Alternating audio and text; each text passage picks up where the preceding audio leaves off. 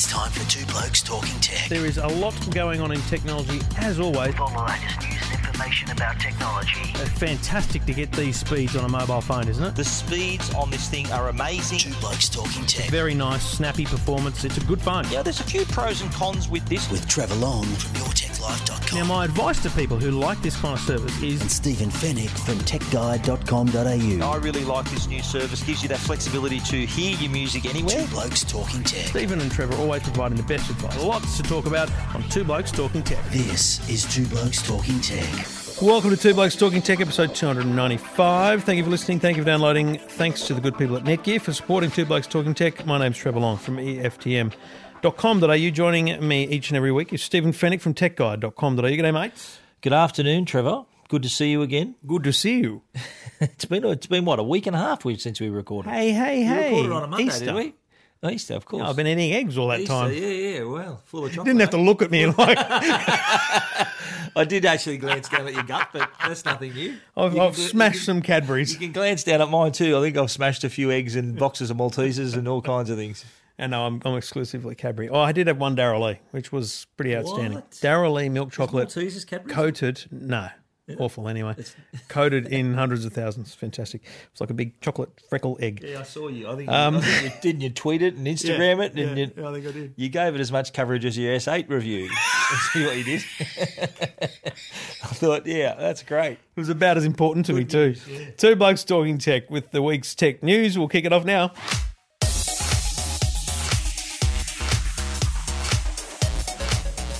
Well, you've alluded to it, and we have to kick it off with this. The Galaxy S8 has been in our little hands for a little while, and we've been able to publish our reviews, as has every other journo in the world that has one. And, you know, that's obviously part of the cycle these companies go through. You announce something, you give a bunch of people the phone early, they review it on a certain date and time. We're all allowed to publish our reviews, and shortly now the phone will be available. It's a pretty standard fare for a big name phone like this. Kick it off. It's a 5-star phone. Like, it's the best phone on the market today. Totally right. I don't want anyone to misinterpret the little things I say here as being anything less than this is the best phone on the market today, right? Mm-hmm. Well, I just think it's really important. You look at all the great things about it, and then you say, here's a few other things that are worth, remembering about it. And look, let's go with the biggest negative right now, and that is Bixby.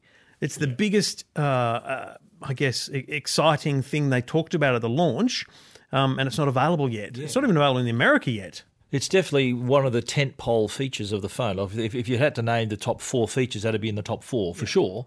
And it's, you're right, it is disappointing it's not ready to go, although officially the phone's not going to be released for a few days yet. So whether there was an update, I think, overnight, but that didn't give us voice and all the other stuff. But yes, it was undercooked, and but at least we know it's coming, that we've seen what it's capable of. It's just a matter of it catching up and being ready to go for us. So to be clear, Bixby's on the phone. You can swipe to the left or swipe right. I don't know what is that in Tinder terms, but anyway, you swipe right on the screen, you get the Bixby it's got a dedicated button screen, and there's a button you can launch it with if you want.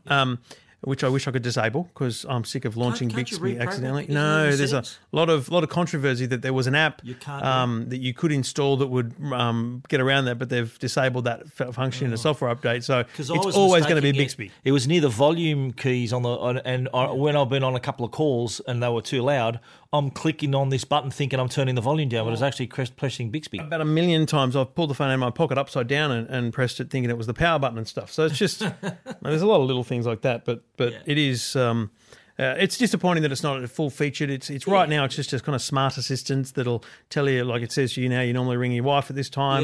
Tells me I don't. The first notification I got was about you, saying you normally talk to Trevor Long at this time of day, and I think I sent you a screenshot and said, Bixby's creepy. It was the second day we had it. Yeah. But look, the idea of Bixby isn't bad. It's it's like Google Now. It's a combination of all news and Twitter feeds and stuff. But on its own, professional or what? On its own, it's a bit undercooked, as you say. It's nothing amazing, nothing special, and it really does need the voice assistant style to get going. But here's the crazy thing: Google Assistant is on the phone. So, you can Google the hell out of this phone and use what is an impressive voice assistant from Google. So these two things are going to compete for your business, and this is where Google gets the upper hand because they're there now. They're ready to go. So it's a bit of a pain. But I think once we see Bixby roll out completely, I think it's going to be at another dimension to the whole service. But that's not the be all and end all of the device. I think let's talk about the display. I think I've always been a big screen guy and loving the big screen in a relatively small device, which is kind of the whole objective. What Stephen's trying to say here is that he opted to review the S8 Plus, and I very quickly said I'll take the S8, which, they're selling. I spoke to Richard Fink last night on the radio from Samsung. He said the pre-orders are at 50%. 50-50, really? Yep. He said, but he thinks once they're in store and people start to see the phone and everything, it'll just touch over to be a plus margin. I agree, because it's a big screen, but it doesn't feel like a massive device in your hand. Well, in my hand anyway. Maybe yours is different. Man hand. But look, apart from marvelling at how big the screen is in a small device, but I think the quality of the screen, it's quite HD. It is remarkable quality. I was watching Foxtel Go and YouTube, and I watched the new Star Wars trailer on it about 85 times, and it looked terrific. And then you got out of bed. Yeah, so I think that's going to really impress people, because the current user, the typical user, does consume a lot of content on the move, and and all the people that I've shown this to all say the same thing. They say, wow, they're just dazzled by how good the screen is, how the quality of the screen. And to be clear, they're all edge, so there is no non-edge version anymore. They've all got the curved edges on left and right, so that creates that infinity display. There's three things about the screen, really. There's the resolution, which is excellent. Yeah.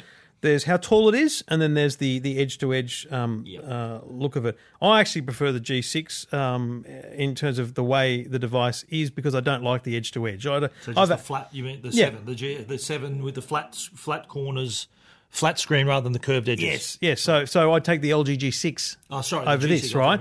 Because it's got the similar tall screen, but it doesn't have the edge-to-edge. I've accidentally opened a couple of apps a few times just because I'm holding the phone. It's like, hang on a minute. I don't want to go that near the screen, but we're going to have to get used to this. It's going to be the way of the future. Yeah, absolutely. As for the tall screen, though, I mean, everything at the top's out of reach. No point putting apps there. That's just, it's completely out of reach. I mean, that's just... You've got small hands, haven't you? The good thing about that is that things appear bigger in your hand. That's the good thing about that.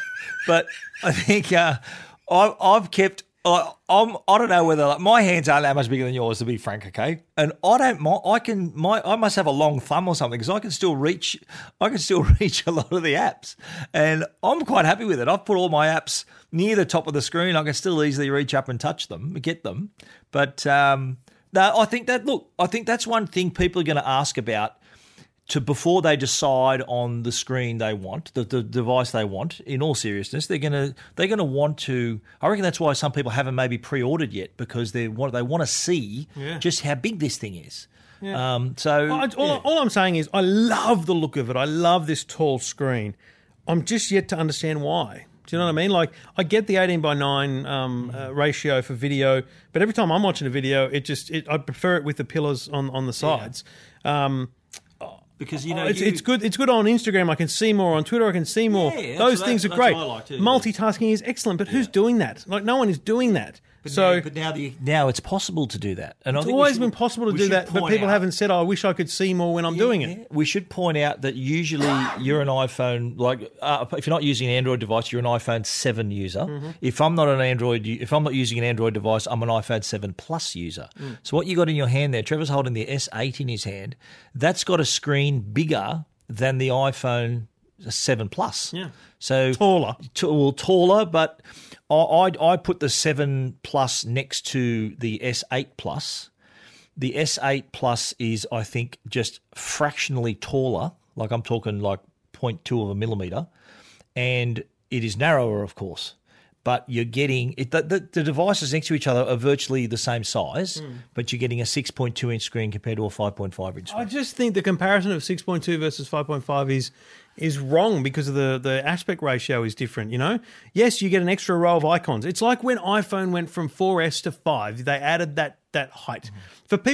For people wondering what this is like, that's exactly what it is. Mm-hmm.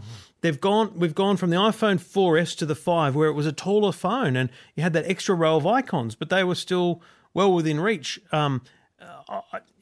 it's that big a difference. The width, like you're holding the 7 Plus in your hand right now, okay? So the width of the actual screen, if you were able to strip the bezels off either side of the iPhone 7 Plus, the screen widths are almost alike. Oh, yeah. They're almost similar. So it's just slightly taller, and of course, it's taken away the home button. It's taken away all that extra, those extra things from the front. Bottom line, the screen is what makes it an outstanding device for many reasons, because it's great, and also because it stands out in a retail store. It's going to look great, and people are going to love having something different. And frankly, now when I grab my iPhone, I think, dear God, this thing looks old, right? And we'll talk about that in a minute, because that's what is the impact. Apple's going to do the same thing. This is the trend. This is now the trend where you're going to get more screen in a small space, and the next iPhone, don't kid yourself, it's going to have that exact feature, possibly even with curved edges to the screen if the rumours are right. Possibly. So, a couple other things. Yes. Battery, good but not great. Yes, it has a battery. It has a battery and it hasn't exploded. And it won't. And it won't, all right? Because, no, of course not. No. And we said this off air, it could have been a better battery. It could have been a longer lasting battery. It's an absolute one-day battery.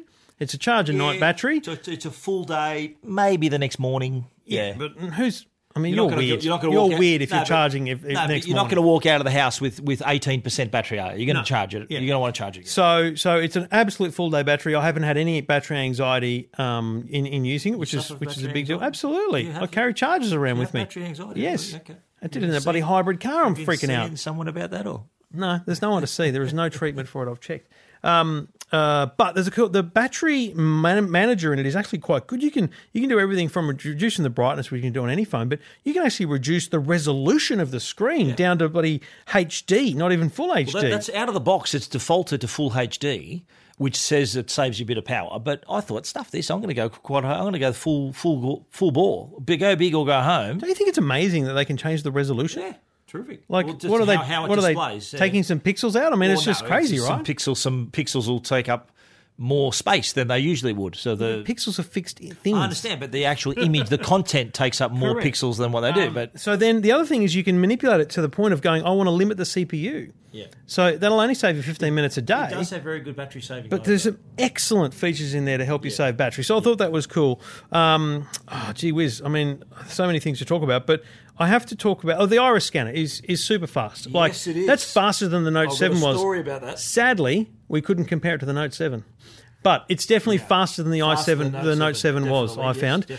You'll talk about this in a second, but I was, and I mentioned this in my review, I used facial recognition for the first half of the week, which was great, and then I used to switch to iris scanner, which required me to swipe up, and then you showed me that you could turn a mode on so that when I just look at the phone, it automatically unlocks. And it's fast. I had it set to that too, and I actually got caught out by how quick it was, because I had it in my pocket, woke the screen up just to quickly look at the time, and by doing that, looking at the phone for that brief period of time, actually unlocked the phone.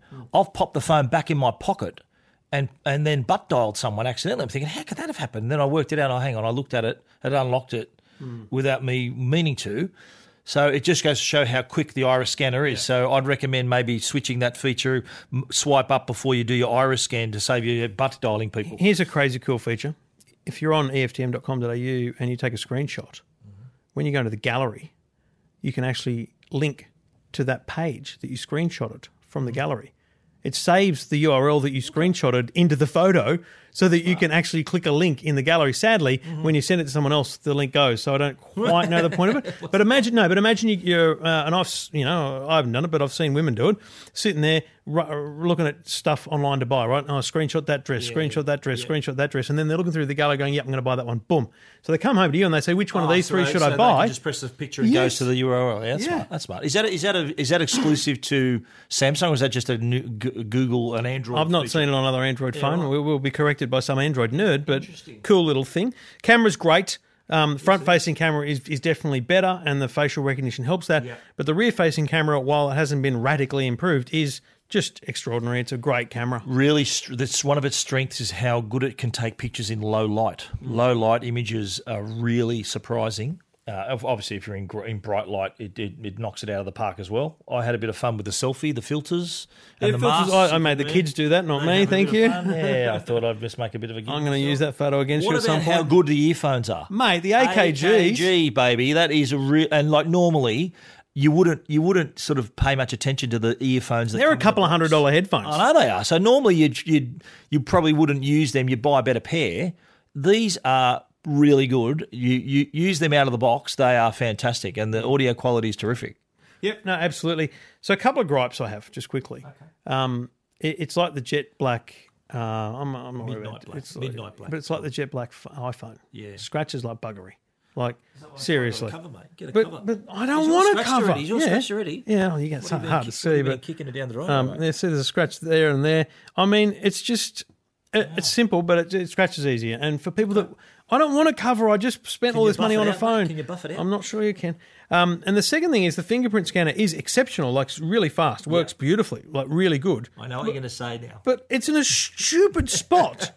Like, who can reach there with their fingerprint? Geez, that was such an effort, wasn't it? It's not meant to be that was an effort. It used to be just there, and I just worked. So they move it because they make the bigger screen. Hang on a minute. It's stupid. Every other Android phone you've used this year, though, has had the fingerprint reader on the back. In Yes, the middle of the back. Pixels in the middle. This is my point. Yeah, so is all the other phones. But I found that if you're using it, like I'm a righty, I'm a right-hander. Okay, You're a righty. Is that a thing? Well, yeah, lefty or a righty. I'm a righty. I'm a right-hander. There's khaki-handed lefties, but that's because it's, a freak of nature. With respect, my sister's a lefty. It's funny. Okay, so is my brother. But my right hand is what I normally use to write and do everything with, okay?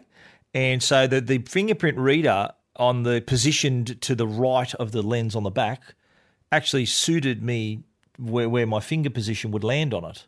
But even in my left hand, it wasn't that awkward to get my finger on it. It wasn't too bad. And all you need to do is just feel around and just cover the whole surface, and it would work. What's so funny about that? Just feel around, cover the whole. The problem is it used to be super easy and convenient, and it's not anymore. But I offset that with saying I haven't needed it because the iris scanner is so bloody good and the facial recognition is so bloody good. So, look, as we said, Bixby, my biggest concern is I don't know why Samsung ships the phone with the crappy keyboard they have. Just install the Google keyboard. It's much better. You type. It knows what you want to say, but it won't autocorrect. Yeah. Dude, just autocorrect me. I use the swipe typing. Swipe typing is pretty cool. Even when you make mistakes, it still doesn't correct you automatically. So you install the Google keyboard. It's a much better phone. Honestly, an unbelievable phone. Samsung DeX, I want to chat about that. We both use it. I've used it as well. I've actually tried it, set it up with my keyboard, my mouse, and it's a game changer. It is, mate. I said this at the launch. Amazing. This is going to be one of the top features of the device that you can. This isn't the last you're going to see of this. This is the start of a new trend with the phone that's powerful enough to handle it. That's one thing we should emphasise. This 10 nanometer octa-core processor has got a lot of guts in it to be able to run several applications at once. It's a really nice, clean interface, sort of a desktop version of Android.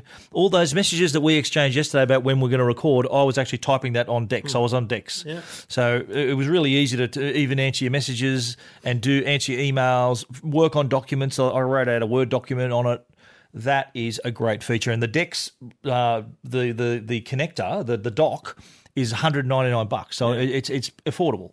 Crazy good value, crazy good bit of tech, and it is a bit of a standout for them. So, look, overall, unbelievable, game changer, best Android phone on the market, probably the best phone on the market without question, only because of the time lag, though, between Apple and Samsung. Yeah, true. And look, just in terms of the sort of pressure that Samsung was under to produce a good device, a safe device even, after what happened with the Note 7, I think they've done an exceptional job. I wrote, the line I used in my review was that it takes pressure to make a diamond, and they were under a lot of pressure, and what they've produced is actually a very high quality, best Android phone you can buy today, and the smartphone to beat. And given people in Australia are massively tend towards the contract rates, I feel for anyone else in the market. I feel for any other phone in the market. In an outright world, head-to-head, you might try and save a couple $100 and get yourself an LG or a Huawei or something. Yeah. So if you're trying to save $400, then yes, you're going to find a lot of other value. But for the $1,000+ phones, that's just unquestionable. What would you do anything else? Absolutely right. Two Blokes Talking Tech. Our reviews at techguide.com.au and EFTM.com.au. Two Blokes Talking Tech. You're listening to Two Blokes Talking Tech with Trevor Long and Stephen Fennick. Well, there's a lot to be said about what we can expect from Apple, especially after Samsung have now they're launching the new S8 into the market, and a lot of people, and you've probably seen this too, have seen the S8 and thought, "Wow!" The iPhone users are thinking, "Geez, that's a really nice phone," and in the back of their minds, they're thinking, "This might be worth switching for." Yeah. So there's that in the air right now. But Apple, of course, it's the ball's in their court, and what they're going to come up with is no doubt going to be really special, no doubt going to be well designed. And there was a little bit of a leak that was shared on Twitter last night by a very reliable, an Aussie guy, Sonny Dixon, who's a reliable rumour. Like, he's always sort of gets the leaks and gets the inside info.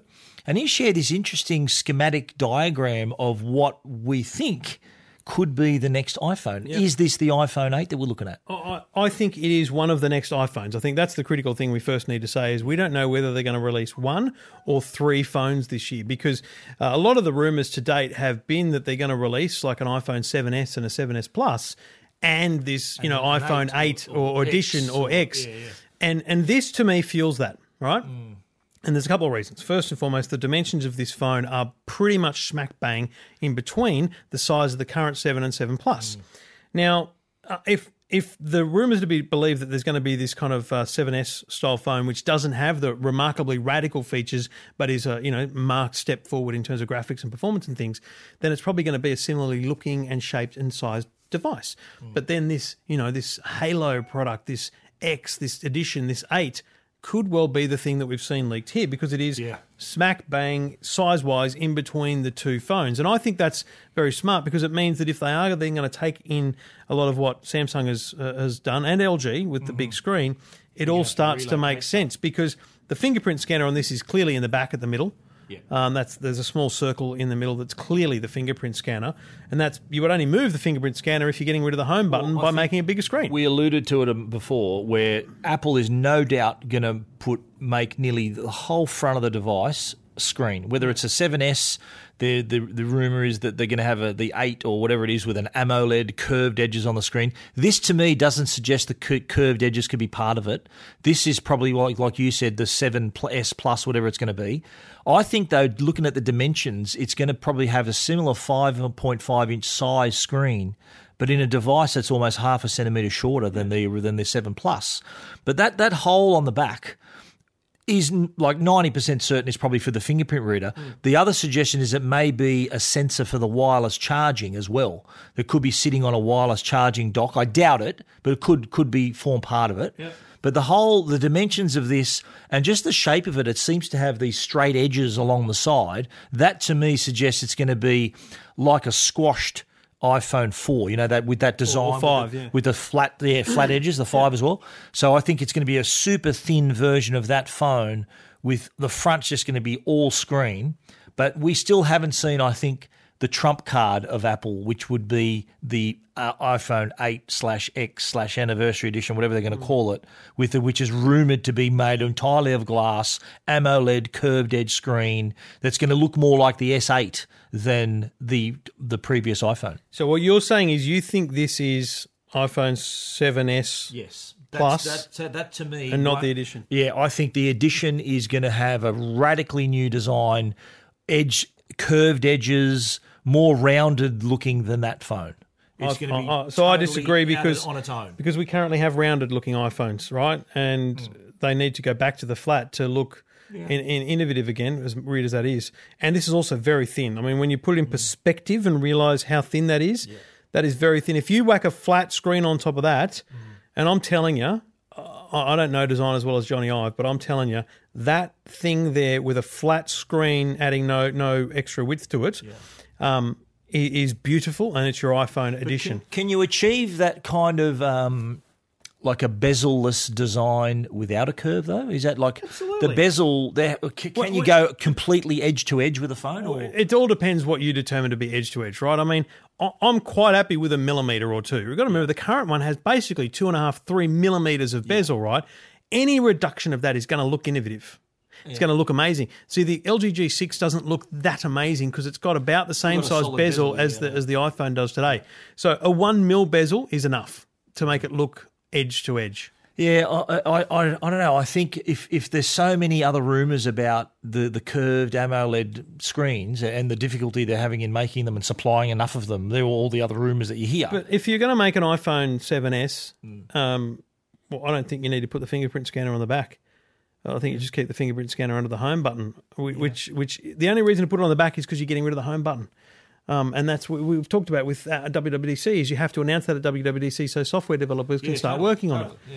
So for me, if I was to make a guess, I say this is the iPhone 8, this is the iPhone edition, this is the iPhone X, and then there's going to be a 7 and a 7S and 7S Plus either side of it as well, which will be more affordable. This is like a $1,400, $1,500 device. Here's one thing I noticed too, like on the back, apart from the circle for the fingerprint reader, the Apple logo is sort of a third of the way down the back of the device. And the camera mount, the camera opening is so it'll be if it's dual lens, the lenses will be one on top of the other. Up and down, yeah. So why didn't they move the Apple logo maybe slightly higher? And because the way that sits, and you were talking a minute ago about how awkward it is to get your hand in the right position. The way that sits, that puts the fingerprint reader smack bang in the middle of the phone.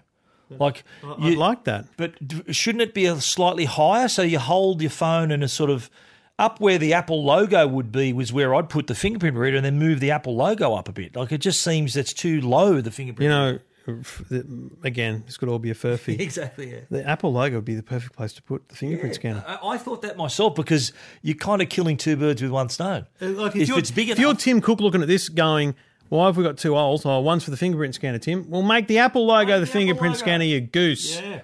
Do you know what I mean? Yeah, absolutely. Very interesting. Absolutely. This could be just someone on their photocopy having a bit of fun with it. Oh, well, you got to remember, mate. This is not official. We've got to remind people. Sonny has had unbelievable leaks in the past, but every year they get sacked or killed or fired. I don't know what happens to them, but every year he has to find new leaks, right? Yeah, right. So this could well just be someone who's done a great CAD drawing because there's some really smart people in the world.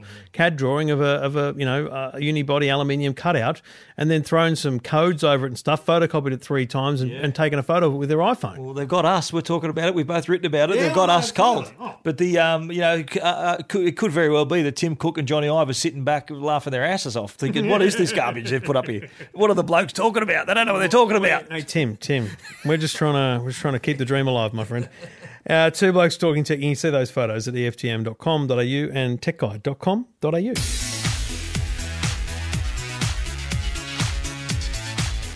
Well, you already know Arlo by Netgear, the worldwide leader in smart home security and the creator of the world's first 100% wire-free, weatherproof HD security camera. Now get to know the new Arlo Pro with even more features, including two-way audio that allows you to talk to the kids, pets, or whoever's at the front door right from your smartphone. Arlo Pro has quick charge, rechargeable batteries, night vision, and live on-demand streaming. And yes, it's still 100% wire-free and weatherproof, so you can easily monitor your entire property inside and out. Arlo Pro takes just a few minutes to set up, and you can check in on your home or business from anywhere using the free Arlo app on your phone, tablet, or computer. Know what's happening in real time with advanced motion detection and never miss a moment with free cloud recording for 7 days. Visit arlo.com/au for more info. Arlo, the new Arlo Pro by Netgear. Every angle covered. Stephen, it's great to be here this afternoon with you in the Tech Guide studio because I've come here directly from the airport and you live reasonably close to the airport as compared to me. Yep. Because I flight back in it, so you got to catch another flight back to your place. I may as well. It'd probably be quicker. Because I have just got off a plane. I flew to Melbourne this morning on Virgin Australia because I'm a lover of Virgin Australia. Obviously, platinum frequent flyer. Big virgin, they call you. Eh? The big virgin. No, imagine being the big virgin. Anyway, I flew on. I'm going to say it was flight 824 this morning from Sydney to Melbourne. Was that the thing, or did you just make that up? Was it 824? Yeah. Was that it? Yeah. Okay. I think so. Okay. Does it matter? I'm just asking. But the aircraft involved, was VHYIG, and why that matters is because that specific aircraft in the Virgin fleet has the dome on top, which is where the satellite dishes go for the go in-flight Wi-Fi internet. So we talked a couple of weeks about Qantas launching their trial finally. They've been testing their plane for a long time, and they finally made it available to the public last week. Well, Virgin's now done the same thing. They've been testing this for a while, but they don't have to do as much testing because they're using a tried and true tried and tested system from GoGo, right? They supply in-flight for Delta, that's right. A bunch of airlines. Other airlines too, a yeah. bunch. They're a big company. They do this all the time. So Virgin's been testing it, but as of today, anyone that gets on that plane will be able to use the internet on board. Now, it's a gate-to-gate service, so as soon as you get on the plane, you can connect. You don't have to wait. Like in America, you have to wait till you get to 10,000 feet. Yeah. Here, it's running from the moment you get on the plane. Mm-hmm. In the seat pocket, there's a large instruction guide so people know how to use it. They make a small announcement on the plane to let you know that not only have you got their in-flight Wi-Fi entertainment system, but you've also got Wi-Fi internet. So is this an actual flight that was going to Melbourne that happened to be the very first Wi-Fi? Or was this it wasn't the first because it had come from Melbourne earlier. So it had come from Melbourne to Sydney, and then I got on at Sydney, went back to Melbourne, and then just quickly flew back to Sydney, basically. Not on the same plane, but just another flight? No, it went to Brisbane. So you only had Wi-Fi going to Melbourne? Yeah. Okay, and you did some testing, so how good is it? It's unbelievable. Like, here's the thing, Qantas is rightly talking about how fast their internet's going to be because they've got a better generation of internet, right, of Wi-Fi and satellite. But, mate, and I detected, I used some network scanning tools. There's about 15, 20 people on the plane used it, or devices. I was 4 of them because I had that many. But I sat in my chair. By the way, is there a limit to the number of devices you can use? Not at the moment. I will talk about what the plan is. But at the moment, it's just log in and you're on, right? Yeah. So I had a laptop running ABC iView. I had my iPad running Foxtel Go, watching Formula One, live, which was a live TV channel, but a replayed show. I had Channel 9 live streaming on a phone, and I was live Periscope streaming outwards on my other phone, right? Jeez, so I was using on one phone. Yeah, exactly. What's going on? So these streams all worked beautifully. The streams worked fine. Yep. The speed tests I saw were about 20. I did see 35 on the ground, but 25 down to about 14 meg downloads. Hey, never more than one up. But it's like having cable at home. That's just life. And it's going to get slightly slower because more people will use it. Yep. But see, these systems are much more intelligent than your average Wi-Fi. They actually dedicate the bandwidth to people who need it and stuff. So if you are streaming, you'll get more than the person who's just on Facebook, right? But speaking of streaming, isn't that one of the objectives to give customers, the passengers, the ability to stream Stan and Netflix and all that? As soon as you connect, it says, hey, you get your free trial of Netflix, Stan or Pandora, and you can sign up for like 3-month free trial if you haven't already, which is longer than normal. You can use on the ground as well. Yeah, absolutely. Yeah. So normally you sign up to Stan, you get 30-day free trial. So now you can get 3 months. So works like a charm, worked really well. I had no issues at all. It was just going all the time. And is this a free service or is there a cost involved? Currently completely free, right? For the 3 months or so they're going to run it as a trial. It's free. Is Qantas free? That's free, isn't it? Qantas is free and it's going to always be free. So this is what we know right now. Qantas is going to make it free. Add a little cost to your ticket. Of course. Well, let's not kid ourselves. It's not really free. But Virgin haven't announced what they're going to do. They're going to wait for feedback from customers. Basically, there's a couple of options. 1, they make it free. I doubt that. 2, they make it like 30 minutes for free. Mm-hmm. 3, they say it's like $8 for a slow version and $15 for an expensive version, and they have tiers or something like that. I think they'll go with something simple like, here, you all get 30 minutes free. Yeah.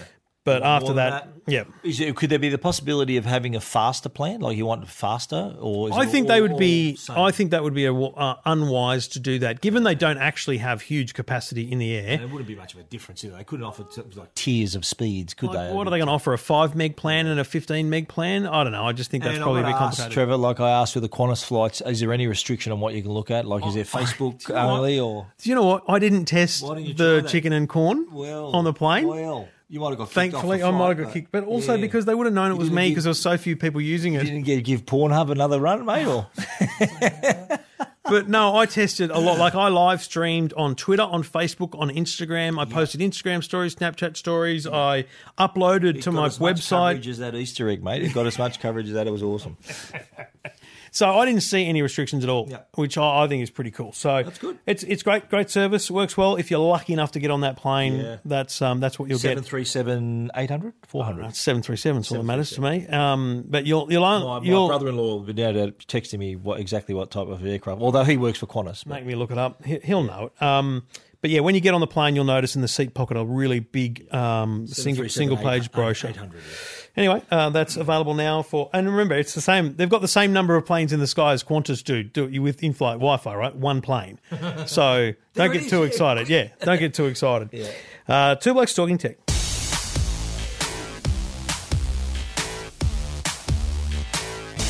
Well, switching gears to televisions now, and Panasonic's been one of these companies that have had quite a rich heritage in TVs. You know, they've been developing TVs and TV technology. They've got a 79-year history in television development. Has TV been around that long? Yeah, I don't know. Has 10 of those years been trying to invent the TV? But anyway, Panasonic have unveiled their new range of devices, their new televisions, and they've got, for the first time, four OLED panels in their range. And I'm assuming that they're sourcing the panels from LG. They have to be, as will Sony when they release their OLED TV.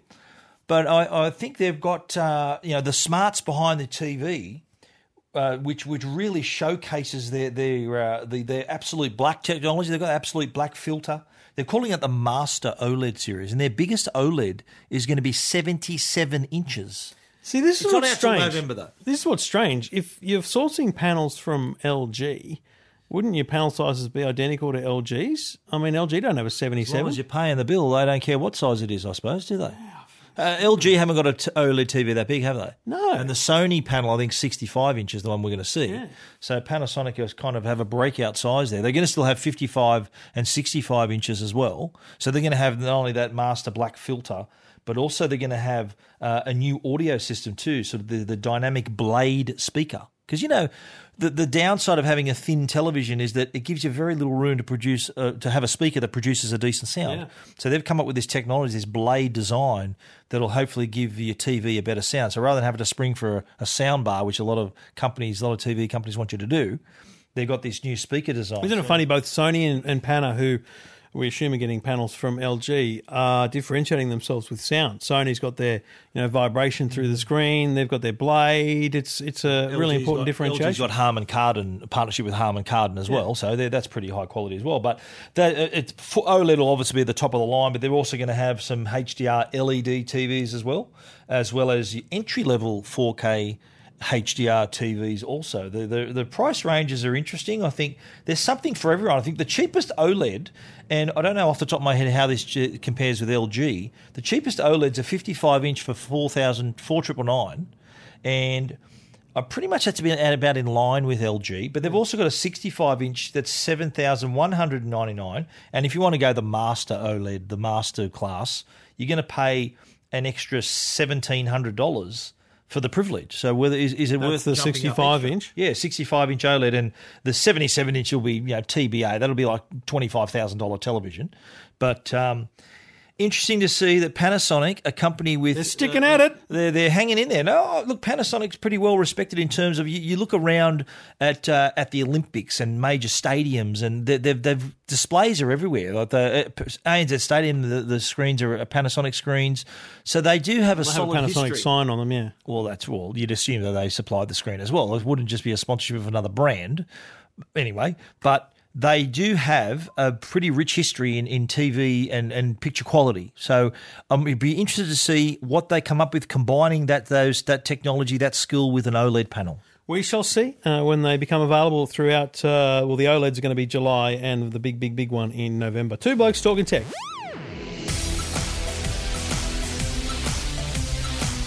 Now, Stephen, this may be a very small product to be talking about, but rechargeable batteries, right? Now, I've had plenty in my time. Back when Billy Crichton was the boss of Sanyo, I had about 1,000 million in any loop rechargeable batteries. They were awesome. We've still got some in our house. But one of the reasons people don't go rechargeable is they're expensive, right? You pay a lot of money for the little charger. Like you go to Woolies, you still got to pay like $30 for a little charger that has 4 batteries in it. Yeah, so the ROI, the return on investment, takes a while to get your money back. Yeah. So IKEA today announced a thing called the Ladder. The Ladder. I don't know how you say it. Ladder. But it's 4 batteries for $4.90 or something like that. And then it's a charger for $4. That's awesome. Right? Now, the charger looks like one of those ones that sometimes goes in a product. It's just, the 4 AA batteries kind of grouped together with a little cable. It's USB, so you just plug it into anything to get charge.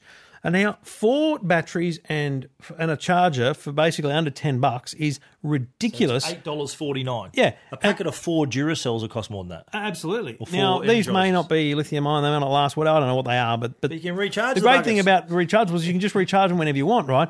Now, and the great thing about $4.50 for a set of batteries is you buy bloody 30 of them, and then they've got a $40 recharger a charging dock, which looks like a book. Can you? I'm going in to try which you can pronounce. put, which you can put, which you can put 12 batteries in, and basically just constantly charge it. It's the Storhogan.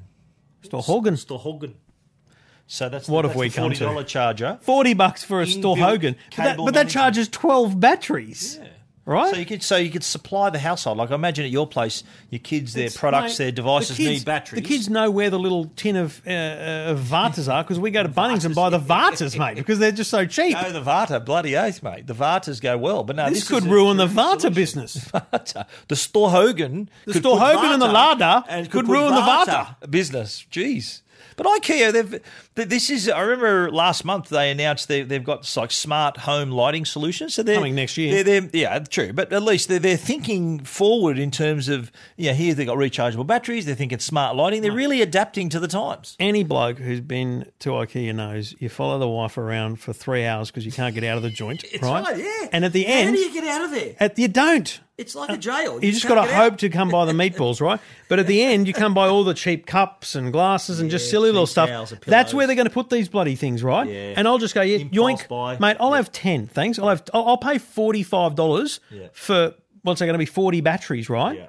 And I'll pay $40 for the charger. Available now? That's unbelievable. Are they coming soon or available now? It didn't say, so I'm assuming available now. Available now. Okay. So it says too, IKEA's little press release did a bit of research as well.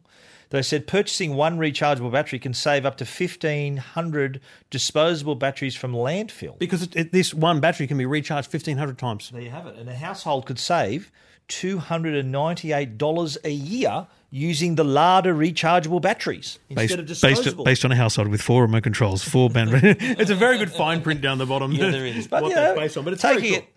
We use a lot of batteries, so this is a really interesting solution. I will be investigating if my local IKEA store, which is near the airport, will have them. The Tempe store. Well, I might go to Rhodes. Oh, you got Rhodes, or Marsden Park. Okay, there you go. Out in the west, mate, northwest, we've got lots of IKEAs. Yep. Okay, excellent. Two Blokes Talking Tech, detail of the IKEA and photos of the batteries because they're pretty boring looking batteries, I'll be honest, at EFTM.com.au.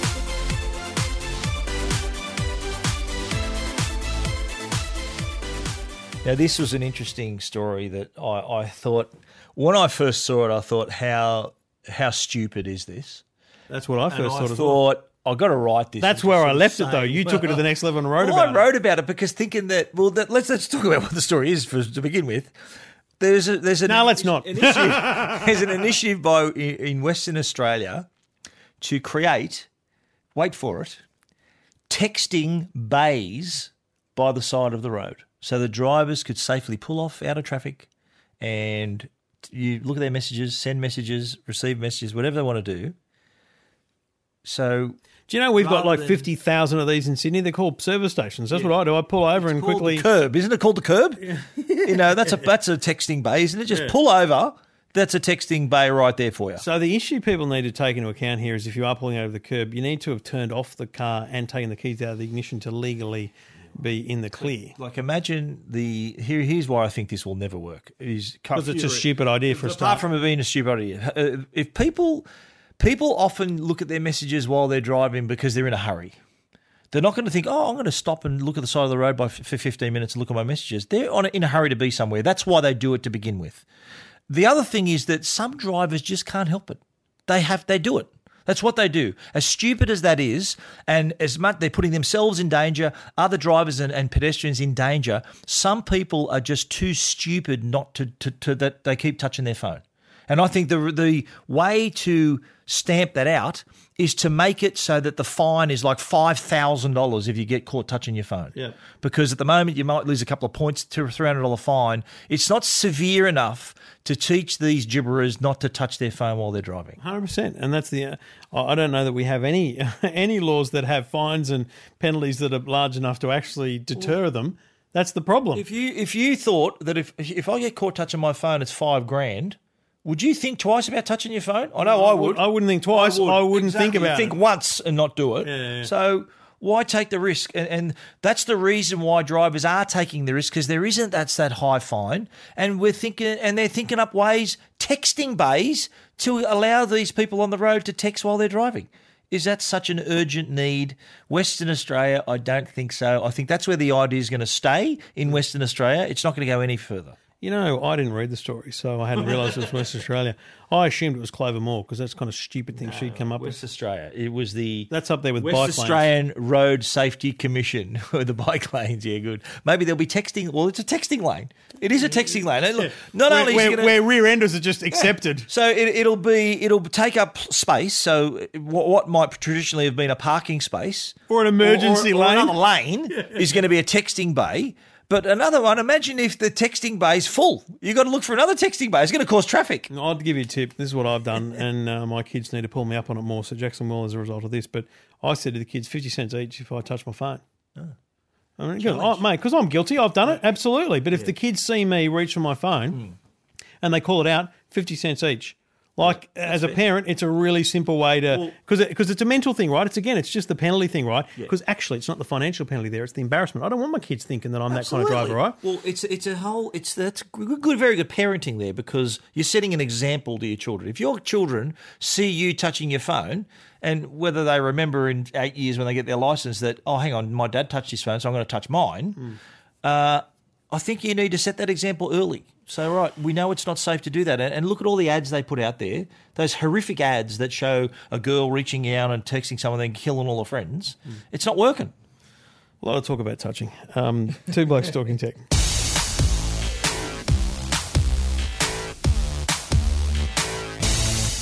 Stephen, your minute reviews. And we really should rename this segment because it's been about, 5 years since you've done a minute. But anyway, we'll kick it off with. You notice I didn't write minute reviews. I just wrote reviews. You've rebranded yourself, haven't you? Totally right, mate. All right, we'll kick it off with the Jaybird X3 wireless headphones. Yeah, this is an Aussie brand. A lot of people don't realise. This is one of the first brands to actually try wireless earphones before companies started removing headphone jacks from phones. They were already wireless. The Jaybird X3s are really small. They're compact. They're small enough to fit, and I didn't think of this. I'm not a motorcyclist or ever wear a helmet very often.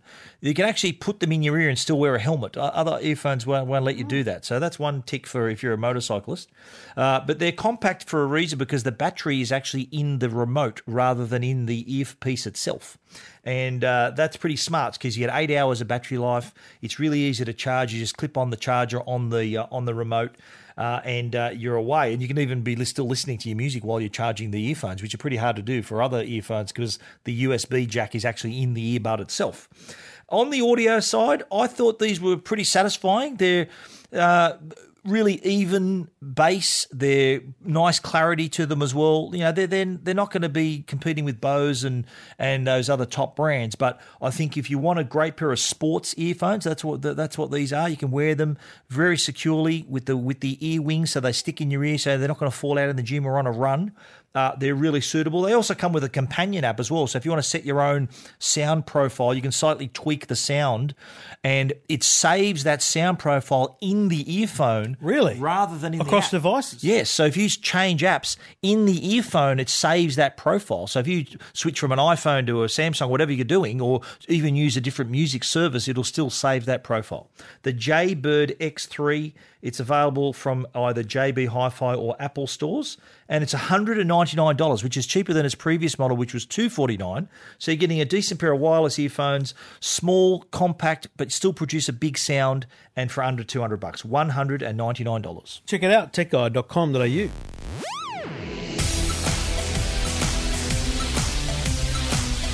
And for those who love a bit of the old great outdoors, Stephen, Navman have got a sat-nav for the off-road. That's right. It's not only it's the Drive Duo SUV, which is a combination of GPS and a dash cam. The backside of the GPS has a camera so that it faces forward and it's your eyes and ears on the road. So it'll record any incidents. It's got sensors like other dash cams. It's got a micro SD card to record any incidents.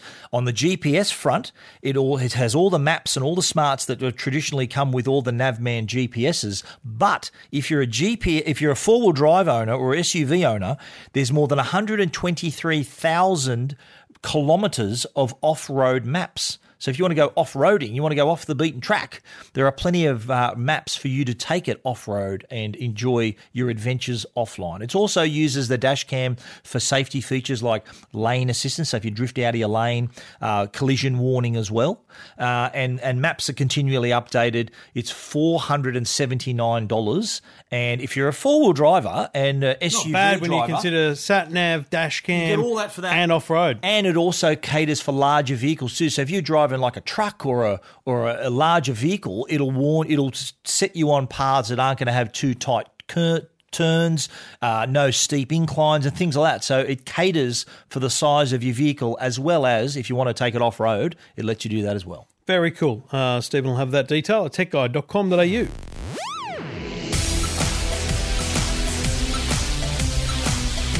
Well, that's a wrap, Stephen. $2.95 in the can. We're still waiting on submissions for our 300th anniversary show. We've been a bit overwhelmed by nothing. By two people. By no people. Ziggy and Zaggy are excited. They're very excited when I come They in. were. They always love to see you. Is that because they can detect that I really couldn't give a rat's? No. They like all people. They're very friendly dogs. Zaggy's getting so big I Logan. can't tell the difference between the two of them. Yeah, no. Ziggy's much bigger than Logan, but Logan, he's Stop with the Logan thing, mate. We're on the show now. You can unleash your real names. It's Ziggy and Zaggy, mate. Ziggy and Logan. Anyway. All right, we'll be back again next week for another edition, another episode, another week's worth of tech news here on Two Blokes Talking Tech.